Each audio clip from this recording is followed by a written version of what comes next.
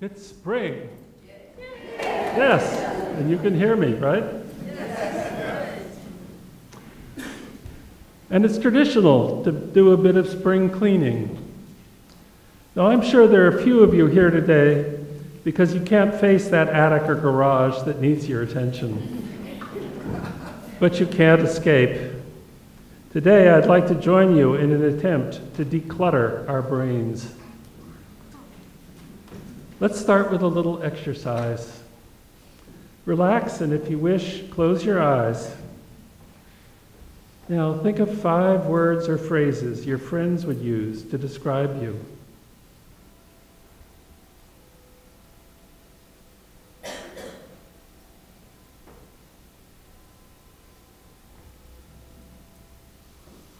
And now, think of 5 words or phrases that strangers meeting you for the first time might think.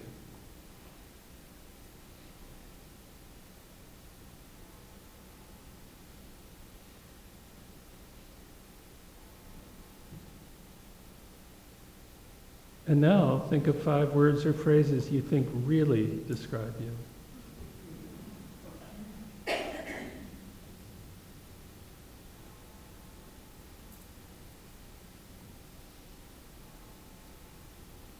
I saw a wonderful bumper sticker the other day. It said, "Don't believe everything you think." If all the things you thought were positive, you have my permission to settle back and take a little nap for the next 10 minutes. But for most of us, there's some aspects of ourselves that feel limiting.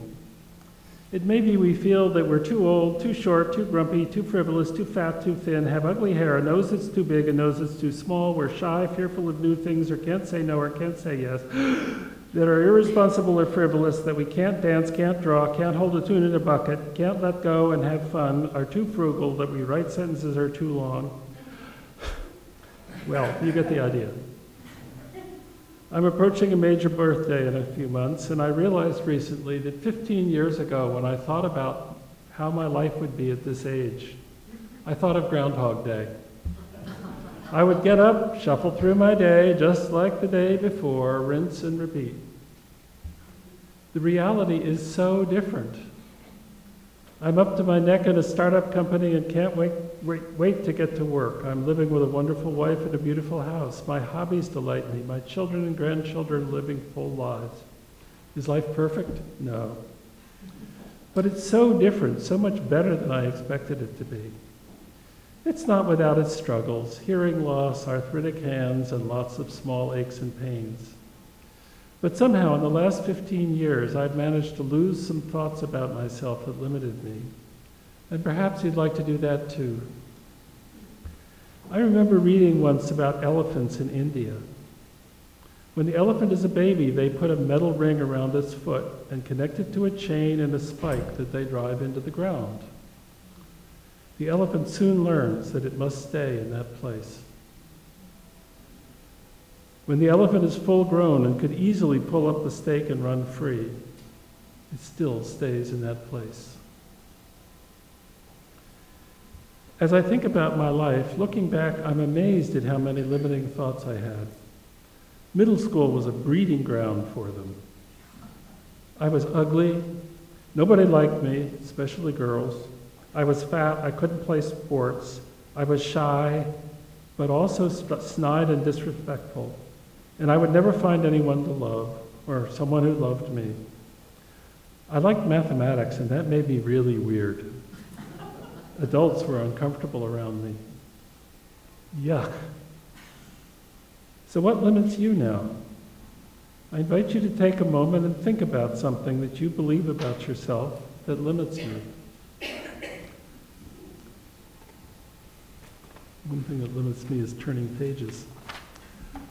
Are you really like that? Do you want to change? Where did that thought come from? What would be different if you dropped that thought, decluttered your brain, blew through your limits? A first step is to rephrase the limiting thought. English has a wonderful and powerful word, yet. Instead of saying, "I can't dance," Instead say, I haven't learned to dance yet. Doesn't that sound better? And remember that goals work so much better when they're positive. If your goal is lose 25 pounds and you've already lost 20, you're likely to start thinking things like, well, I've lost 20 pounds already, so I can have that ice cream cone. But if your goal is, I want to be able to wear that beautiful blue dress again, when you get near the goal, it just becomes more compelling to keep going. It also helps to quote Gloria Steinem, things don't have to be perfect to be wonderful. When it comes to wants, Eastern thought warns against grasping. And grasping is alive and well in our culture.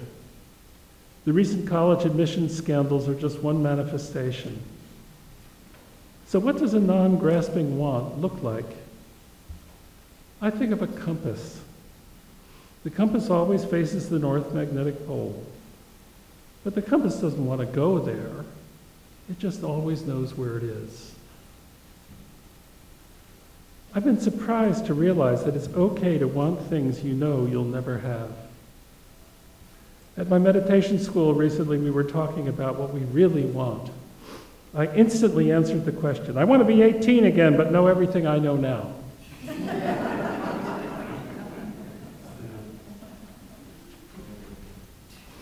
Obviously, that isn't going to happen. But holding that thought connects me to the part of me that was 18 once. Young, brash, invincible, out on my own for the first time, savoring every experience.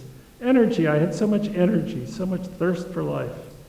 And it's still alive in me after a fashion, still part of me. And I'm still growing. Lifelong limiting thoughts are weakening. Even some of the most difficult ones, like I'm fat. Well, I'm not thin yet, but I've lost a lot of weight since last summer, so we'll see. Another thing that worked for me is that I'm fine being a little fish in a big pond, as long as the big fish in the pond can inspire and teach me. I've worked with and been friends with some amazing people who've taught me much and enriched my life, and I treasure these experiences. I recently read an interesting blog post discussing a book, Mindset, by Dr. Carol S. Dweck, a Stanford professor.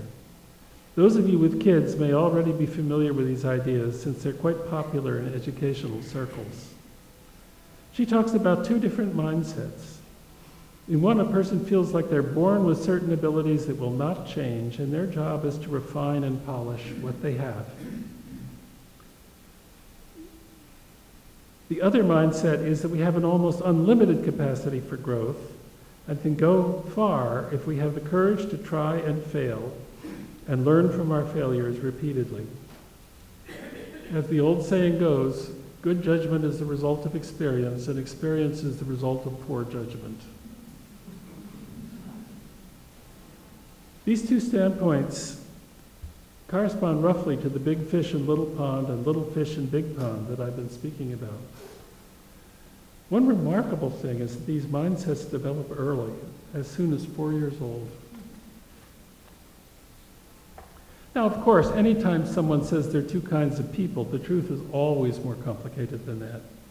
Not only is there a spectrum, but we may be happy to be a big fish in some areas of our lives and little fish in others. But remember, we attend a church that invites us to transform ourselves, each other, and the world. How's that for stretching your limits? There's another thing in the works that bears on this discussion.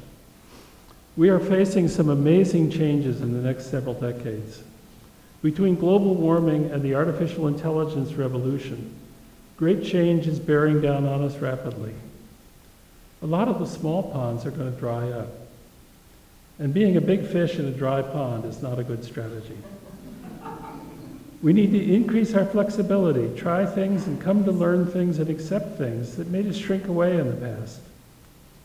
Otherwise, the future will be Groundhog Day for sure, and we'll be afraid to come out of the burrow. So adopt the motto, no limits. Find powerful things to want and aspire to, and go get them. Clean out the attic of your brain. It's spring, the time of rebirth. So get on with it.